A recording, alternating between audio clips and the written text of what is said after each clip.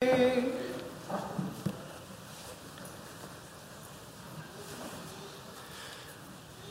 last two Sundays we have been speaking to you from the life of Elijah and Elisha, brought to our attention in Luke chapter 4 by the Lord Jesus Christ. This morning I'd like to go to the book of 2 Kings for another time in the life of Elisha and see the events that unfolded beginning in the last part of 2 Kings 6 and then 2 Kings 7. Now, the Lord's church is a New Testament church. We live in New Testament times. We are governed by the teachings of the New Testament.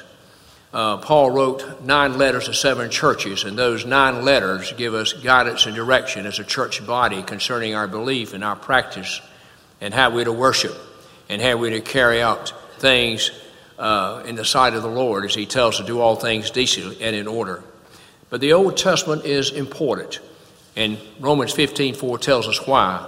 It says the things written aforetime, which is the Old Testament writings, things written aforetime was written for our learning, that we through patience and comfort of the Scriptures might have hope. The expression patience and comfort means endurance and encouragement. We need encouragement. We receive encouragement by studying the lessons in the Old Testament. We receive the inspiration we need to endure by studying the lessons from the Old Testament. Some things never change, even though we live in a changing world. There are some things that remain constant. Human nature is the same today as it was after Adam transgressed God's law. There's never been a time in man's history that human nature has not been the same in all persons. Sin is still sin today as it was sin back then. That has never changed. You can give it all kind of new names you want to, but sin is sin. And then God himself is the same. God has not changed. God is a God of purpose. He's a God that exercises his good pleasure. God has not changed. His word hadn't changed. His purpose hadn't changed. His good pleasure has not changed. So that's why we can study the lives of people in the Old Testament and benefit today, see how they handle certain things. Now, as we go to the book of 2 Kings chapter 6 and verse 24, it begins like this. And it came to pass after this that Ben-hadad, king of Syria, gathered all of his host and went up and besieged Samaria. Now, if you've been reading carefully, going back a couple of chapters and up till now, this may seem like a contradiction, but it's not. Notice the verse before it in verse 23. And he prepared great provision for them, and when they had eaten and drunk, he sent them away, and they went to the master. And he's talking about the Syrians here. So the bands of Syria came no more into the land of Israel. Notice the expression, the bands of Syria came no longer to the land of Israel. In other words, this was not the entire army. It was not the entire army. We find, going back to 2 Kings chapter 5, concerning Naaman the leper, that there was a little maid in the camp of Naaman who was going to minister to his wife. And we find that the Bible says that certain groups had gone into the land of Israel and had brought her out of there. Again, we're not looking at the entire army of Syria. We're looking at bands. We're looking at small groups of soldiers who invaded there and just went in and made a hit and came out. And that's how come they had the little maid. But now we have where Ben-hadad, the king of Syria, and as you read the scriptures of the Old Testament, you'll find there's a Ben-hadad 1, a Ben-hadad 2, and a Ben-hadad 3. We're looking at Ben-hadad 2. There was also a title that was given to the kings of Damascus, which was the capital city of Syria.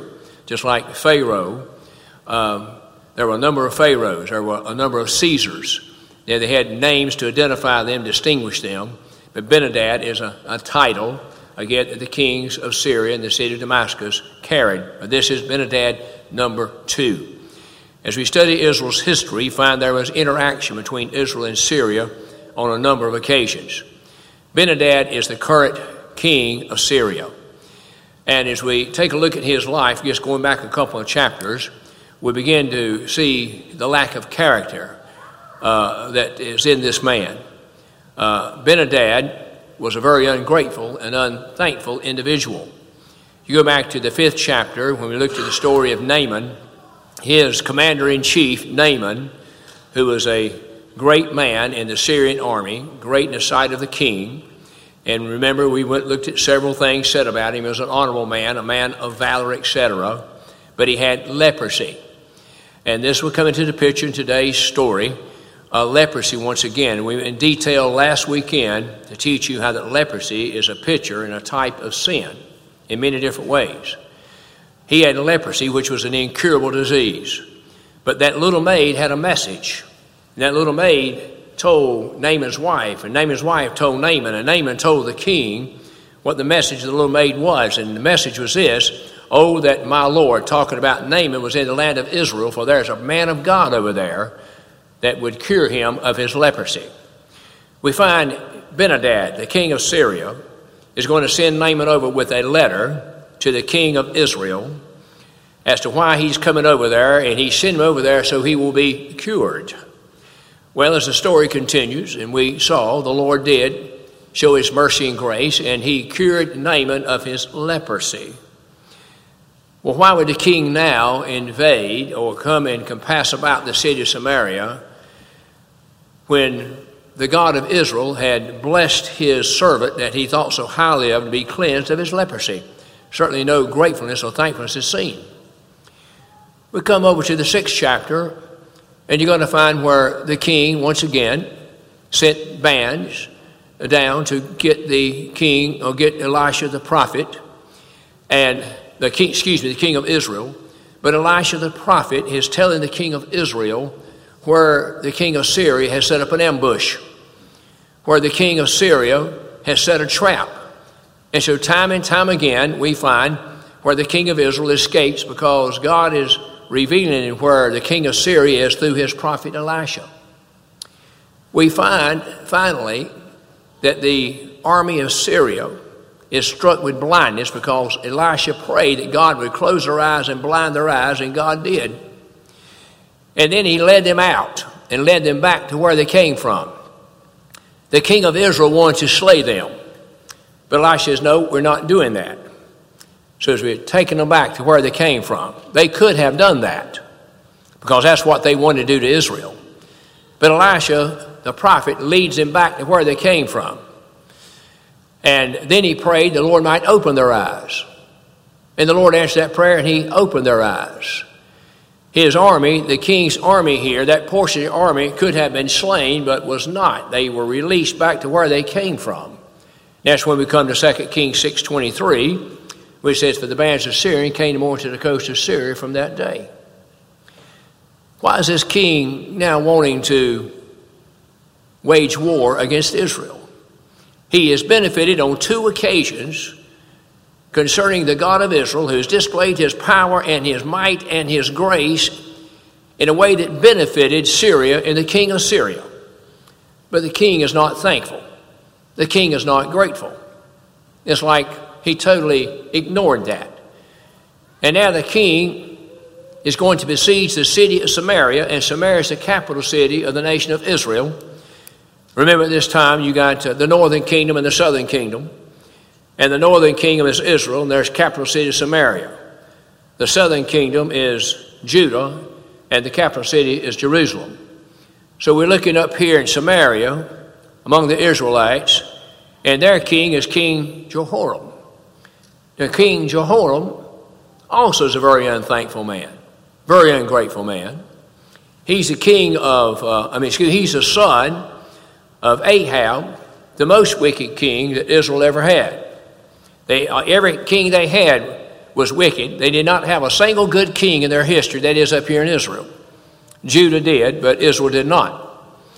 And we're going to find that he, again, is the son of Ahab. You remember Ahab and Jezebel?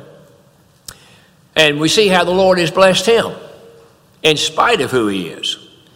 As we go back to 2 Kings chapter 5, when Naaman is sent there with that letter from the king of Syria concerning his leprosy, the king reads the letter, and the king goes into great distress mode because he knows he does not have the power to heal anybody of leprosy. Why did he not think about Elisha? He'd already experienced a miracle with Elisha when he and the king of Judah and the king of Moab had approached him earlier in chapter 3. We mentioned this last weekend.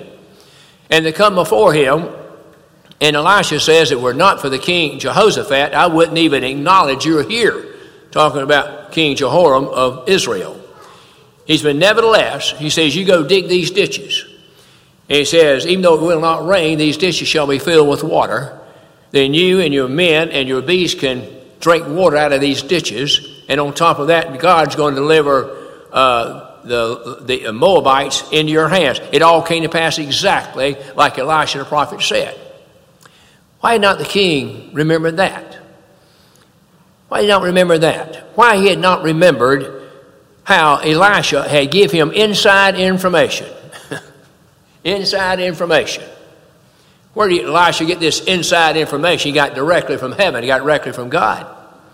God's revealing his secret to his prophets.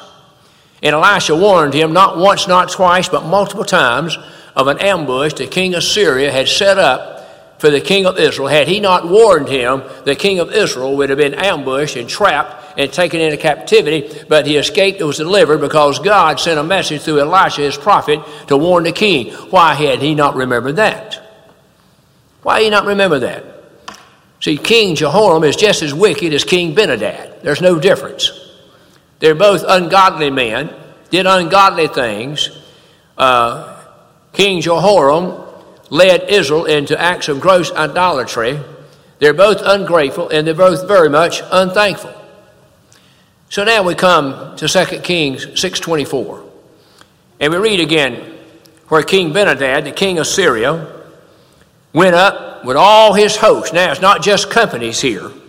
It's not just several bands of men, but it's an entire host. You got the entire army together, and they go up and besiege Samaria, the capital city of Israel. We notice in verse 25, there was a great famine in Samaria. But if you read the 105th Psalm, you're going to find where God can and has commanded famines. Famines are an interesting study in the Scripture. First famine we read about takes place in the life of Abraham.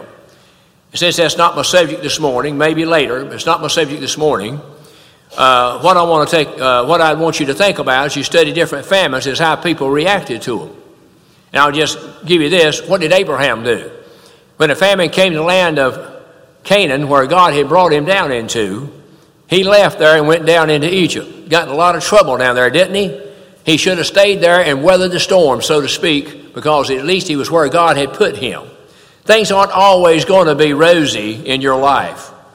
I'm sure I've not said something astounding right there. Things aren't always going to be mountaintop experiences in your life, individually, as families, or in even the church of the Lord Jesus Christ. There's going to be some low times, some valley experiences go along with mountaintop experiences. If it's my choice, I'd live on top of the mountain. I'd be over all the time. But it's been my lot probably spend more time down in the valley than it has been on top of the mountain. All right, so we find here where he's besieged the city of Samaria, and Samaria's experienced a great famine. As we read this, you're going to notice the Syrians are not experiencing a famine. So while the Syrians not experiencing a famine, and Israel, Samaria is going through a great famine, why is that the case? They both live relatively close together, geographically. Why is that the case? Because in the 105th Psalm it says God hath commanded the famine. God has sent a famine oftentimes as part of his judgment. In fact, if you read in the book of Jeremiah, you'll find there was 3 different types of judgments God used on his people, and it's repeated multiple times in the book of Jeremiah. There was pestilence was one of them. The sword was another one, and famine was the other one. The sword, the enemy. Pestilence, destroy the crops. And famine is the third one. What's the worst kind of famine there can be? The worst kind of famine is given to us in the book of Amos, chapter 8, I believe it is, but in the book of Amos. In the book of Amos, God says, I will send a famine, not of bread and water, but a famine of the word of God. There's a famine that's not mentioned in 1 Kings chapter 17, people overlook. That's when Elijah prayed to God, and it wouldn't rain, and for 3.5 years it didn't rain. Obviously, a great famine. In fact, in the very next chapter, it says there was a great famine in the land. If it don't rain for 3.5 years, I can assure you, you're going to experience a famine. What other kind of famine went forth there in 3.5 years? It was a famine of the Word of God, wasn't it? Elijah was a man of God, but Elijah was hid from King Ahab during that period of time. So for 3.5 years, not only did Israel go through a famine of bread and water, but Israel went through a famine of not hearing the words of God come through his prophet Elijah. That's the worst famine as far as I'm concerned that there can be, a famine of the Word of God.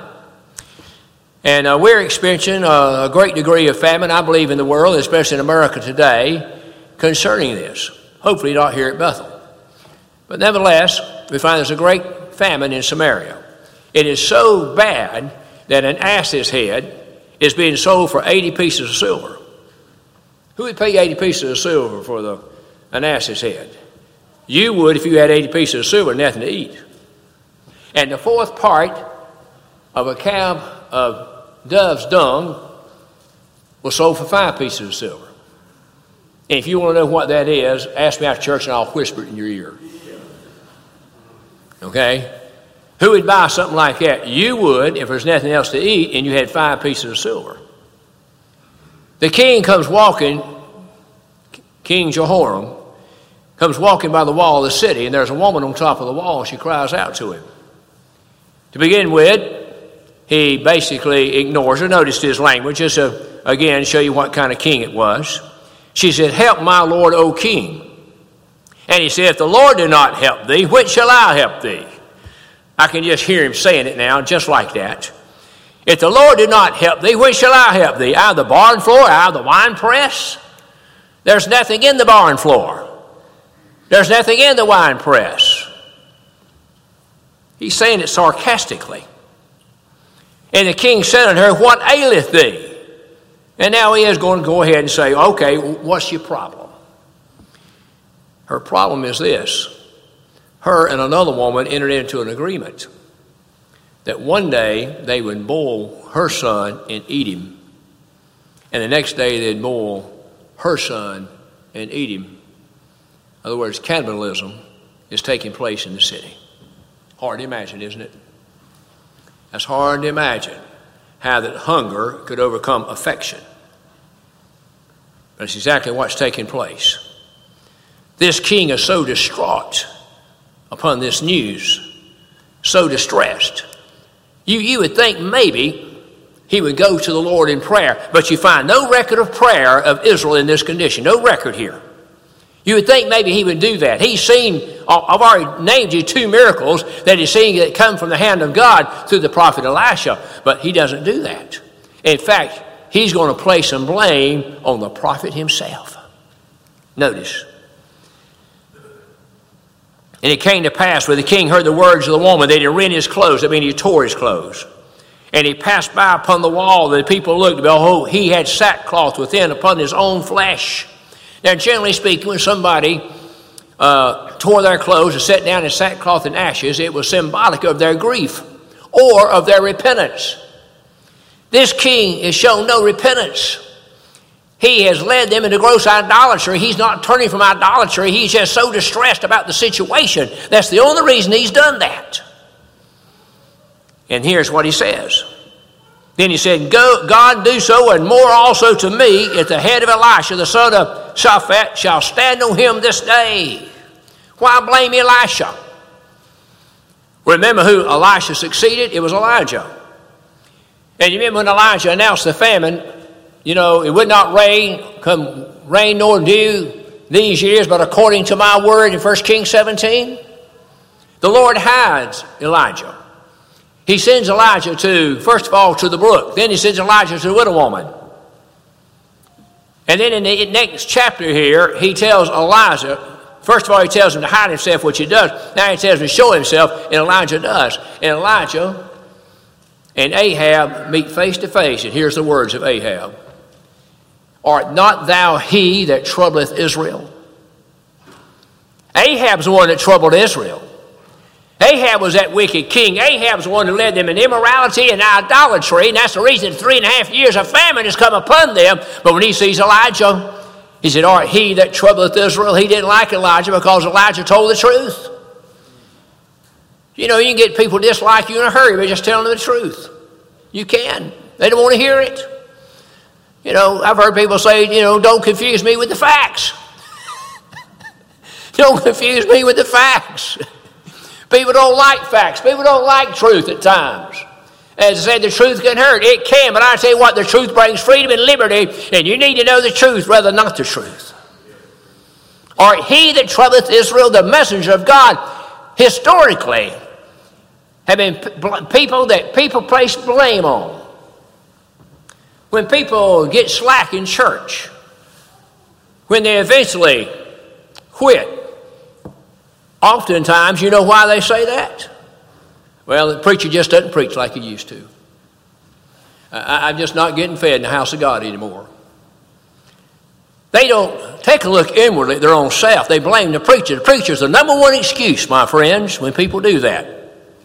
True or not true, he's the number one excuse. I didn't like what he preached. He didn't shake my hand the other day. When I walked past him, he had a frown on his face. I know it was meant for me. That's the way it goes. Elijah gets to blame. Elisha gets to blame. Neither one of them were to blame. But King Benahad is so stressed out, he's got to blame somebody, right? You know, one blessing of having children is you always got someone around to blame. Where's the remote control? I know you lost it. And when the children are gone, who are you going to blame then? There's only two people left. And Karen sometimes say, well, why do you blame me? I said, well, there's nobody else around here. But I often think about when the Lord told his disciples that one of you shall betray me. A wonderful lesson in this. Every single one of them spoke up and said, is it I, Lord? Is it I? Now, if we had that attitude, we'd have happier homes, happier marriages, happier churches. Because problems are going to exist. Where you got people, you got problems. And the more people you got, the more problems you're going to have. You say, is it I, Lord? That'd solve a lot of issues. Is it I? Even Judas Iscariot, when he got down to him, he was the last one. But after everybody else had asked the question, he kind of stood out if he didn't ask it, wouldn't he? And the rest of them said, Lord, is it I? But when he came to Judas, he didn't call him Lord. He called him Master. That was respectful, but it's not the same as Lord. Master, is it I? It wasn't Elijah's fault. It was Ahab's fault. It wasn't Elisha's fault. It was Jehoram's fault. That's who it was. So Elisha sat in his house, and the elder sat with him. And the king sent a man from before him, but ere the messenger came to him, he said to the elders, see, you have this son of a murderer has sent to take away mine head. This is Elisha talking. Look, when the messenger cometh, shut the door and hold him fast at the door. Is not the sound of his master's feet behind him? How did Elisha know this? Because he's the man of God, and God is showing it to him. And while he yet talked with them, behold, the messenger came down unto him, and he said, behold, this evil is of the Lord, and what should I wait for the Lord any longer? Now this, you got to be careful right here to determine who's actually saying this. I believe it's King Benahad that is saying this. And now Elisha is going to make a prophetic statement. Chapter 7, verse 1. Then Elisha said, hear ye the word of the Lord. This is not going to be Elisha's opinion. This is not going to be Elisha speculating. This is not going to be the imagination of Elisha. Makes all the difference in the world, doesn't it? Romans chapter 3, verse 3 says, let God be true and every man a liar. Hear ye the word of the Lord. What I'm about to tell you is not my word. What I'm about to tell you is God's word. Hear ye the word of the Lord. Tomorrow about this time shall a measure of fine flour be sold for a shekel, and 2 measures of barley for a shekel in the gate of Samaria. He says within 24 hours, currently that which is of no value is sold for 80 pieces of silver or 5 pieces of silver, but within 24 hours, something very valuable will be sold for something very cheap. Very small amount of money.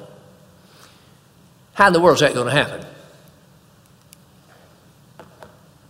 It's a miracle statement, isn't it? How could that possibly be the case? In 24 hours, how could things turn around and change in 24 hours in the complete opposite? We're about to find out. Then a lord, that is an officer, on whose hand the king leaned, answered the man of God and said, behold, if the Lord would make windows in heaven, might this thing be? He said it very sarcastically. If God opened up windows in heaven, could you have such a turnaround as this? And he said, behold, thou shalt see it with thine eyes, but shalt not eat thereof. Elisha makes a prophetic statement about the end of this man here who expressed such unbelief in what Elisha just said. And then we find 4 individuals coming into the picture. And there were 4 leprous men at the inner end of the gate. And they said one to another, why sit we here until we die? Remember the lessons on leprosy. These are not 4 ordinary men. These are not 4 very important men. That is in the eyes of men. They're important in the eyes of the Lord. These are not 4 significant men. These are 4 leprous men who are sitting in the gate. They're not allowed in the city. They're not allowed in the city. They're outcast. God's going to use 4 outcasts. God's going to use 4 people who've been banished from society because they're lepers. He's going to use these 4 men. Of all the men that could be used, no one would ever have chosen 4 leprous men, but God did. 4 leprous men. And so they speak to each other. They say, why should we sit here and die? If we say we'll enter into the city, then the famine is in the city and we'll die there. If we sit still here, we die also. We die here, we die there. Now, therefore, come and let us fall into the host of the Syrians. If they save us alive, we shall live. If they kill us, we shall but die. Their only hope of staying alive is to go to the camp of the enemy, the camp of the Syrians. If we stay here, we die. If we go into the city, we die. If we go to the host of the Syrians and they kill us, we're going to die anyway. But maybe, just maybe, they'll let us live. And they rose up in the twilight, just about the time the sun was setting. They rose up in the twilight to go into the camp of the Syrians, and when they were coming to the uttermost part of the camp of Syria, behold, there was no man there. What a shock. No man there. Where are the Syrians at? Where's the army at? No man is there. You know, I really like studying the doctrine of no man in the Bible. You know, like John 6:44, the Lord said, no man can come to me except the Father who sent me draw him. And I'll raise him up again at the last day. Aren't you glad there's an exception in that verse? No man can come to me except. How's somebody going to come to the Lord? Well, let's see what the exception is. And every one of you here to this day, you love the Lord Jesus Christ. You love him because this exception applied to you. No man can come to me except the Lord, the Father which sent me, draw him. And I'll raise him up again at the last day. That's the only way anybody can ever come to the Lord. They're drawn to the Lord by the power of God. I love that no man. I love the no man when the disciples went on top of the mountain of transfiguration. And there Jesus Christ appeared in the midst of Elijah on one hand and Moses on the other. And when they were there, the Apostle Peter speaks up and said, Lord, it's good for us to be here. Let us build 3 tabernacles, one for you, one for Moses, one for Elijah. And a voice rang out from heaven saying, this is my beloved Son, whom I'm well pleased. Hear ye him. And they all fell down to the ground. But when they looked up, the Bible says they saw no man. They saw no man. So when you leave here today, and each and every time you leave here, I hope that you're focused on what was preached. And when you leave here and you're focusing on that, you're going to focus on the Lord, and you're going to see no man. You're not even going to see me. All right? I don't want you to see me. I want you to see me right now. But in the message, I don't want you to see me. I want you to see the Lord. You see, they saw no man. Oh, I'd be tempted to run that rabbit for a little while, but we'll let him go today. He'll still be around next trip. No man was there. And then we're told why. For the Lord had made the host of the Syrians to hear a noise of chariots, a noise of horses, even a noise of a great host. Where have we read this before? Where have we read about chariots and horses and a great host before? In the previous chapter. Whenever, as I've already mentioned here, we find where the king of Syria was trying to ambush the king of Israel, and the king of Israel was spared because God was using Elisha to tell them all about it. And Elisha had a servant, and the servant looked out there and saw a great host of the enemy. He saw horses and chariots. He comes to Elisha, tells him that. And Elisha said, "Fear not, there's more with us than be with them." What do you think the servant thought? He could count. Numerically, that wasn't true. Numerically, there was not more of Israel than it was the enemy there. But see, Elisha was counting on the Lord and making the majority. When the Lord's on your side, you become the majority. Do you see that? Understand that? Regardless how great the enemy is and no more power or authority, when God's on your side, you have the majority. So he just prayed for the servant, that the Lord opened up the eyes of the servant. And the eyes of the servant opened up, and he looked, and he saw an army. He saw horses and chariots of fire. Now, when he saw the enemy, he saw horses and chariots. When he saw God's army, it was horses and chariots of fire. That made the difference. And these horses and chariots of fire surrounded Elisha the prophet. For the enemy to get to Elisha, they had to come through God's army. You think that's going to work? For them to get Elisha, they got to come through God. You ever heard somebody say, "Well, if you're going to get to him, you got to come through me," and then sometimes they go right through him. But I'm telling you here, for the enemy to get Elisha, they got to come through the army that God has set that surrounds Elisha. Didn't happen. Didn't happen. So now God has made the Syrians to hear the noise. See, what did they do back here in chapter 6? They had their eyes opened up where they saw the army of God, but here their ear is open to where they hear the army of God. Proverbs 20:12 says, "The hearing ear and the seeing eye, even God has made both of them."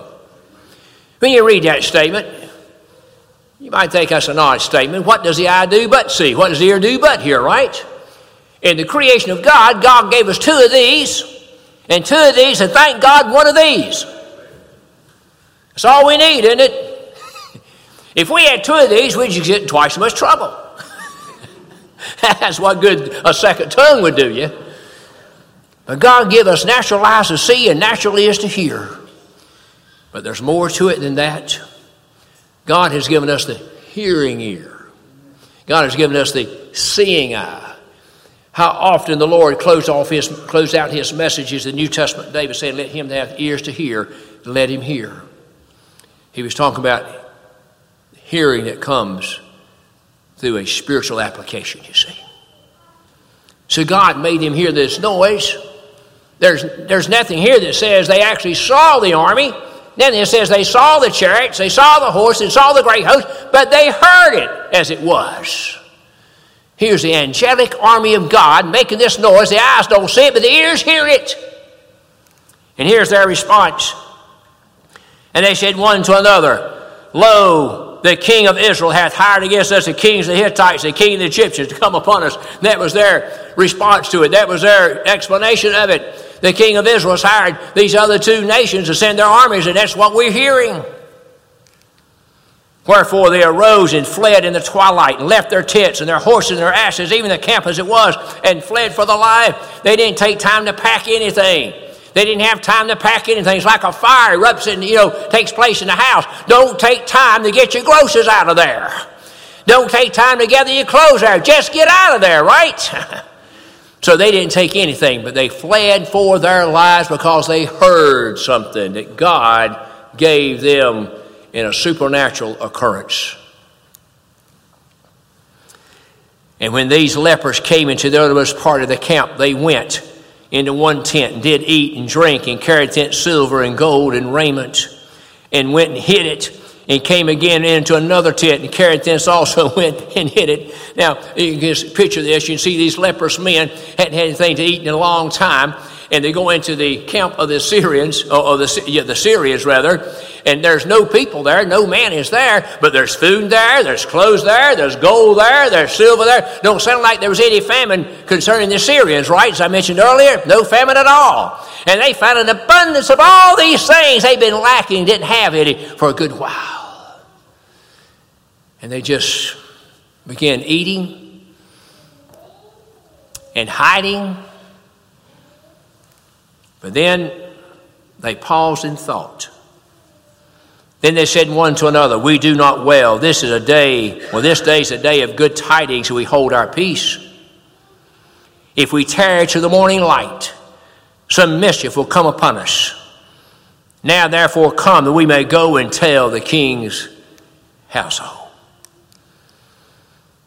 This is good news. This is good tidings. They said, we don't need to keep this to ourselves. We've been blessed. We need to let other people know about it. You know, the expression that we find here, this day is a day of good tidings, is found in several other places of the Bible. We find it over here in Isaiah 52:7. When the prophet Isaiah said, how beautiful upon the mountains are the feet of him. We notice here is him, H-I-M. How beautiful upon the mountains are the feet of him that bringeth good tidings, that publisheth peace. That bringeth good tidings, that publisheth salvation, that saith unto Zion, thy God reigneth. If that's not the gospel message, my friends, I know nothing about it. Notice here what he goes on to say. He says, for they shall see, for the watchmen, M-E-N, very important point here, for the watchmen, M-E-N, shall lift up the voice, T-H-E. Why did it not say, for the watchmen shall lift up their voice? It says, the watchmen lift up the voice, for with the voice shall they sing, for they shall see eye to eye. See the unity here? See the oneness here? See the consistency here? That's a picture, my friends, what happens in the Lord's kingdom, in the Lord's church here in the New Testament day. Wherever you go across America, and now in the Philippines, and in Africa, wherever, and you attend a primitive Baptist church, you know what you can expect to hear? Sovereign grace preached. I can tell you that now. You can expect to hear those men preach exactly what you hear preached at Bethel Primitive Baptist Church. These two men coming this week, I can assure you, if God blesses them, you'll not hear one word come from their mouth to contradict what you hear here on a weekly basis.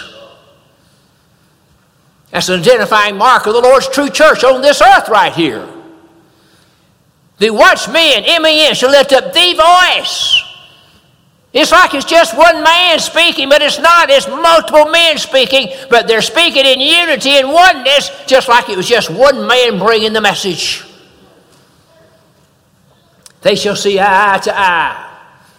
Did you know there are many people, many men today graduating from seminaries who do not even believe the virgin birth? They don't.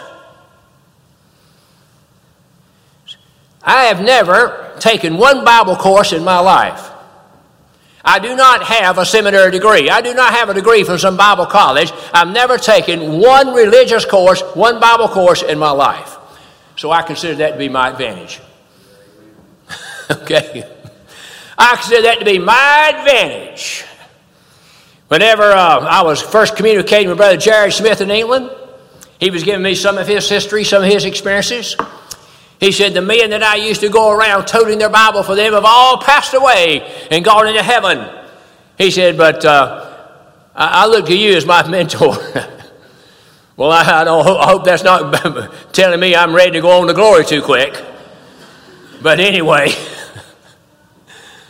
and he told me that he had never been to any kind of religious school. I texted him back and I told him that's exactly the biblical pattern. Exactly the biblical pattern. When I'm sitting on a plane and I get introduced to somebody, we're talking with each other, and they find out I'm a preacher, they want to know where I went to seminary school, and I tell them I've never been, and then they act like they're embarrassed to ask the question. Act like they're embarrassed to even ask the question. They go, how big is your church? And when I tell them that, they're embarrassed to ask the question.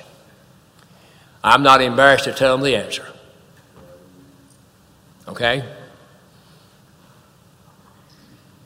We find here that Elisha, his prediction is going to come to pass. These 4 leprous men say this is a day of good tidings.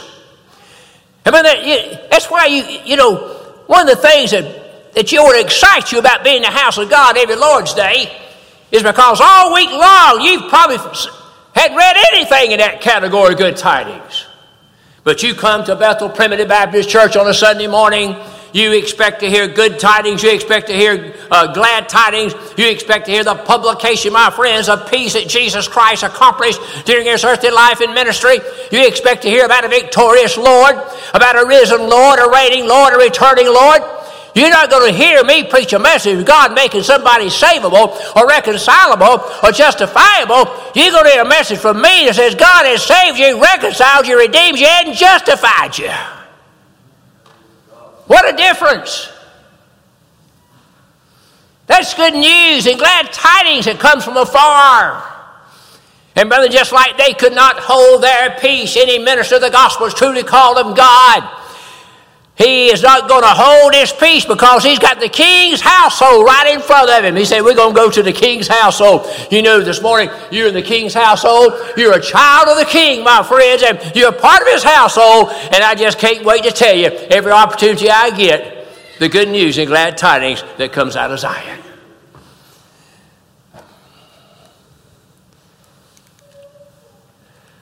So they came and called to the port of the city, and they told them, saying, we came to the camp of the Syrians. Behold, there was no man there, neither voice of man, but horses tied and asses tied, the tents as they were. This was an unbelievable story, an unbelievable report. And he called the porters, and they told it to the king's house within. And the king arose in the night and said to his servants, I'll now show you what the Syrians have done to us. Notice, even now the king is skeptical. They know we be hungry, therefore are they all gone out of the camp to hide themselves in the field, saying, when they come out of the city, we'll catch them alive and get into the city. And then one of the servants answered. How many times do you find in God's word where one of the servants spoke with wisdom, one of the servants spoke up with words that were correct and right and gave information that the king himself, my friends, had overlooked? Let us some take, I pray thee, 5 of the horse that remain, which are left in the city. And let us send and see. And they took therefore 2 chariot horses. The king sent after the host of the Syrians, saying, go and see. And they went after them unto Jordan, and lo, all the way was full of garments and vessels, which the Syrians had cast away in their haste. And the messenger returned and told the king. And the people went out and spoiled the tents of the Syrians. So a measure of fine flour was sold for a shekel, and 2 measures of barley for a shekel, according to the word of the Lord. Exactly what Elisha said came to pass, my friends, exactly and precisely. It all happened in 24 hours. Now, I'm going to close out to tell you what happened to that officer. He said, when God, if you open up the windows of heaven, these things be? And the king appointed the Lord, that is the officer, on whose hand he leaned to have charge of the gate. He sent him down to the gate to have charge. And the people in such a mass exodus, people in such a great hurry, the people trod upon him in the gate, and he died as the man of God had said, who spake when the king came down to him. And it came to pass, as the man of God had spoken to the king, saying, 2 measures of barley for a shekel, and a measure of fine flour for a shekel, shall be tomorrow about this time in the gate of Samaria. And that Lord answered the man of God and said, now behold, if the Lord should make windows in heaven, might such a thing be? And he said, behold, thou shalt see with thine eyes, but shalt not eat thereof. And so it fell out unto him, for the people trod upon him at the gate, and he died. How God reversed things in 24 hours. How God intervened and supernaturally caused the Syrians to hear the noise of chariots and horses and a great host. And the entire Syrian army fled immediately, leaving everything behind. And God ended the famine by bringing judgment on the Syrians. And the man who answered in a sarcastic manner and way was trod upon by the people, and he died, just like Elisha, the man of God, said.